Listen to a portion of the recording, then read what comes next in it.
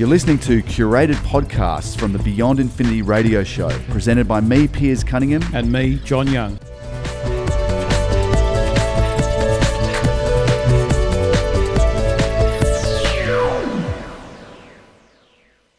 Now, a pretty interesting and disturbing story that John's about to unleash on us, and that is about the notion that, forget hacks on individual companies or even individual governments.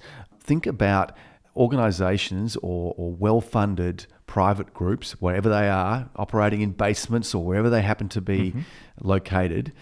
Their target is actually to bring down the internet throughout the whole world. Yeah, starting with countries as the sort of the easy sort of point into it, which in a way seems a bit absurd. I mean, we've talked over the years about personal hacking and, you secure your passwords and use, long form and difficult, hard to crack passwords because of all the botnets and things like that, which will try and attack your Gmail or whichever, bank account you have.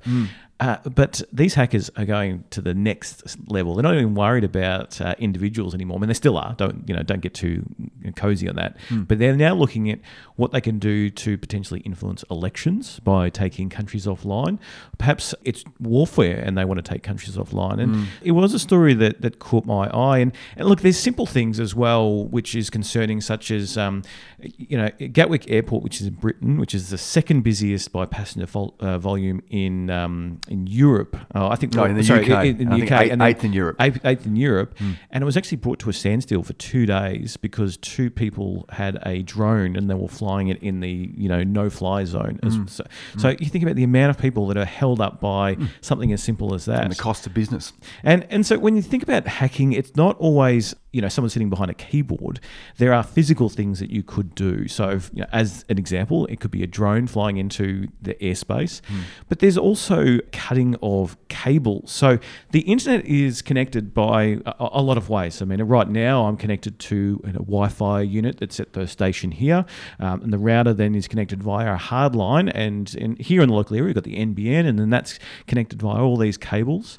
And in some cases, there is satellites, and there are companies around the world looking to put more things in the sky. Or there's cell towers if you're getting it mobile through your phone. Yep, but they're all connected to a landline of some sort. Yes, so physical cable. A physical cable, and we have physical cables that actually leave from Australia and then they connect across to other countries. So there's a number that come out of Sydney, for example. They go across to New Zealand and they travel all the way across the Pacific and go across to America. And there's all these cables, just sort of right across the world, and they're constantly being attacked by sharks and other marine life, and that's why they're so big. I mean, they're massive cables that is constantly laid, and whole countries can be taken offline. And for example, the African country of Mauritania was taken offline for 2 days when someone had cut the undersea cable that actually serves at the internet. Now, it was thought that neighbouring country of Sierra Leone had potentially, cut the cable to try and manipulate the local election results. So they thought, well, if people either can't read what's happening online or see or hear because they've got no access to the internet, well, then they're not being influenced by the wrong or the alternate point of view. But we just sort of brought up, we'll probably link to this maybe on our Twitter or website feed, but there's the submarine cable map, and these are really dotted. I mean, here in Victoria, we're connected across to Tassie and then back up to Sydney, even out through to Perth. And then Sydney really is a sort of a major connector out through to Papua New Guinea and I think New Zealand, as I mentioned before, and a lot of the Pacific Islands as well, and also obviously America. And so all of these cables, there are, the potential there that somebody could go in and attack that. Now, when you've got a country that has many cables like Australia, there's less of a concern, but it is still a major concern because that might knock out a particular banking system or a security system. Think about here, we outsource a lot of our digital storage to cloud-based solutions, and many of those are overseas. There's some that are here. Google uses big storage facilities, which has, the computer systems backing up data, but a lot of those are throughout the United States. Not all, but many are. So a lot of the data photos that you're storing, if you're saving them in the cloud, a lot of those are traveling back into the States. And so if there's a constant connection required, whether it be for security, video, etc., and they're cut, well, then you lose that communication. Yes, it can be put up, but Do you take it offline just long enough that you can attack a smaller nation? Or maybe there's a coordinated effort to take out a whole country, whether it be Australia or Indonesia or wherever that is. In the case of Mauritania, it was a small country in Africa that had apparently one cable alone that could be severed, and that resulted in the entire internet going down for the whole country, which is amazing, because one of the strengths of the internet, or the supposed strengths of the infrastructure behind the internet, is that because you've got multiple connections, it's a web. Yes. That if you take down one connection between A and B, it gets made up by a whole bunch of other filaments of the web that pick up the slack that you've disabled by taking out one connection or one route. If you're talking about undersea cables, then you could actually seriously slow down the internet. We may be able to fall back on satellite delivered internet, but if you cut, say all the big undersea cables leaving Sydney, then you would definitely have a major impact on internet performance and speeds and stuff that people experience. And we rely on this for so much these days. I mean, sure. we have, with handheld devices, our phones, which store so much information in our lives. And for the majority of that, we need to be connected to the internet. If we want to do banking, I have Google Pay on my card, on my phone, so I can, tap and go. Sometimes I don't carry my wallet around because I don't need to. So all of a sudden, if you start taking this infrastructure, then you're going back to... back to the wallet. Back to 30 years ago. And then you won't be able to tap because the internet's required to validate your purchase and make sure you got the money in your account. So then you'll be going to the bank to get the cash out of the ATM, and the ATM may not work because that's controlled by a computer system, so an internet-based computer system. So we are incredibly vulnerable to all this stuff. And one of the real worries, I believe, is that we have a lot of legacy technology. Well, that's the next point I want to raise, because just think about even the technology in this room. I mean, stuff like this it may have been made recently. Running XP. Well, there we go. And so actually Windows XP is probably not really a great idea, because there's things called an air-gapped computer, right? So if you're at home and then you don't connect your computer to the internet, whether it be Wi-Fi or a hard cable, then you call that air-gapped, and that means that you don't have the internet, you can't connect online, but you may require this for the operation of something just at home, or maybe it's you've got an old program that you need to run this on the old machine because it doesn't work with Windows 10 or something like that. The issue is if you then plug it into the internet, whether it be Wi-Fi or a cable, within about 6 months, that computer is going to be riddled with malware and viruses because XP is no longer supported. In rare situations, companies can pay for it. So if you're running an older computer, you've got a vulnerable computer. That means that if you're doing banking on there, or logging into anything online, it's fairly certain that that's being sniffed or watched. Someone can take that information and then reuse it. A man-in-the-middle type attack if they want. And businesses have this, governments have this, not just we're talking Windows XP, but all types of technology has some kind of vulnerability. Now, at the time that it was built, it might have been rock solid and there'd be no issue.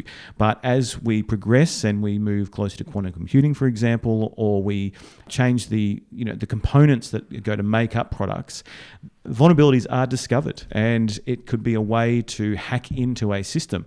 It could be as simple as if you want to some corporate attack, it could be that you can gain access to a thermostat in a factory, and you could either turn that so that it heats right up. Imagine here in Australia we're going through one of the hottest Januaries on record, I think it is at the moment, and if you could turn heaters on into a company, you could actually absolutely destroy product. You could make it unworkable, and that's actually a really simple thing to do to gain control of a small item, because a business has decided to connect their whole company to the internet in some way for maybe a customer experience, and they've not thought about the implications of that hacking occurring. One of the classic examples is a thing called Stuxnet. And basically it was a virus that was deployed to take down the Iranian nuclear program. The principle behind it was simple. Like all software viruses, it copied and sent itself to as many computers running Windows as it possibly could, invisibly infecting hundreds of thousands of operating systems worldwide. Once installed, Stuxnet looked for Siemens Step 7 industrial software. If it found some, Stuxnet then asked itself a question: is this software operating a centrifuge that spins at the exact frequency of an Iranian nuclear power plant that is enriching uranium to create nuclear weapons? If the answer was yes, Stuxnet changed the data coming from the centrifuges, giving their operators false information. The centrifuges stopped working properly, and 1/5 of the Iranian nuclear program's enrichment facilities were ruined. I mean, that was software-driven, causing physical damage. Yeah. So one of the big issues is older technologies, things like power stations, where they've maybe tacked on some modern technology to kind of upgrade or to make use more simple or to automate processes.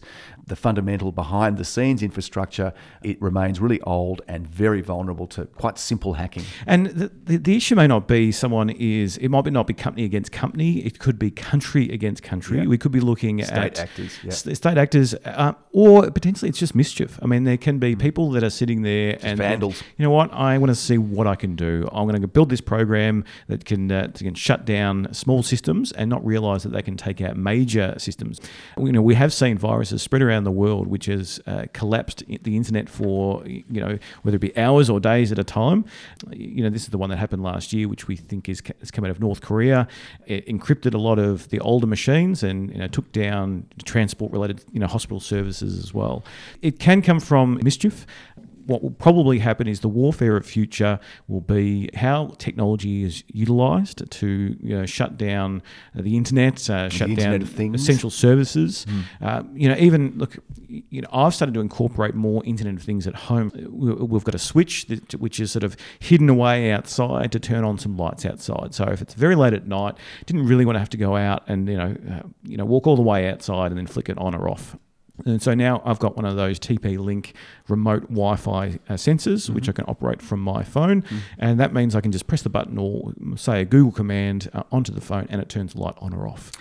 So that's great. But that it's already aged. And so that will come a time where it is easily hackable. Now, fortunately, that's not connected to some kind of life-supporting service. It's just a light going on or off.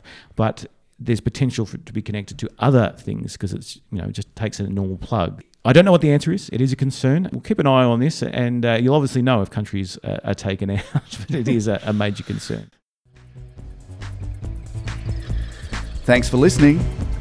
We'd love you to review us on iTunes. It's a great way to let others know if you've liked our podcast. And don't forget to follow us on social media, Beyond Infinity RPPFM on Facebook or Infinity RPP on Twitter.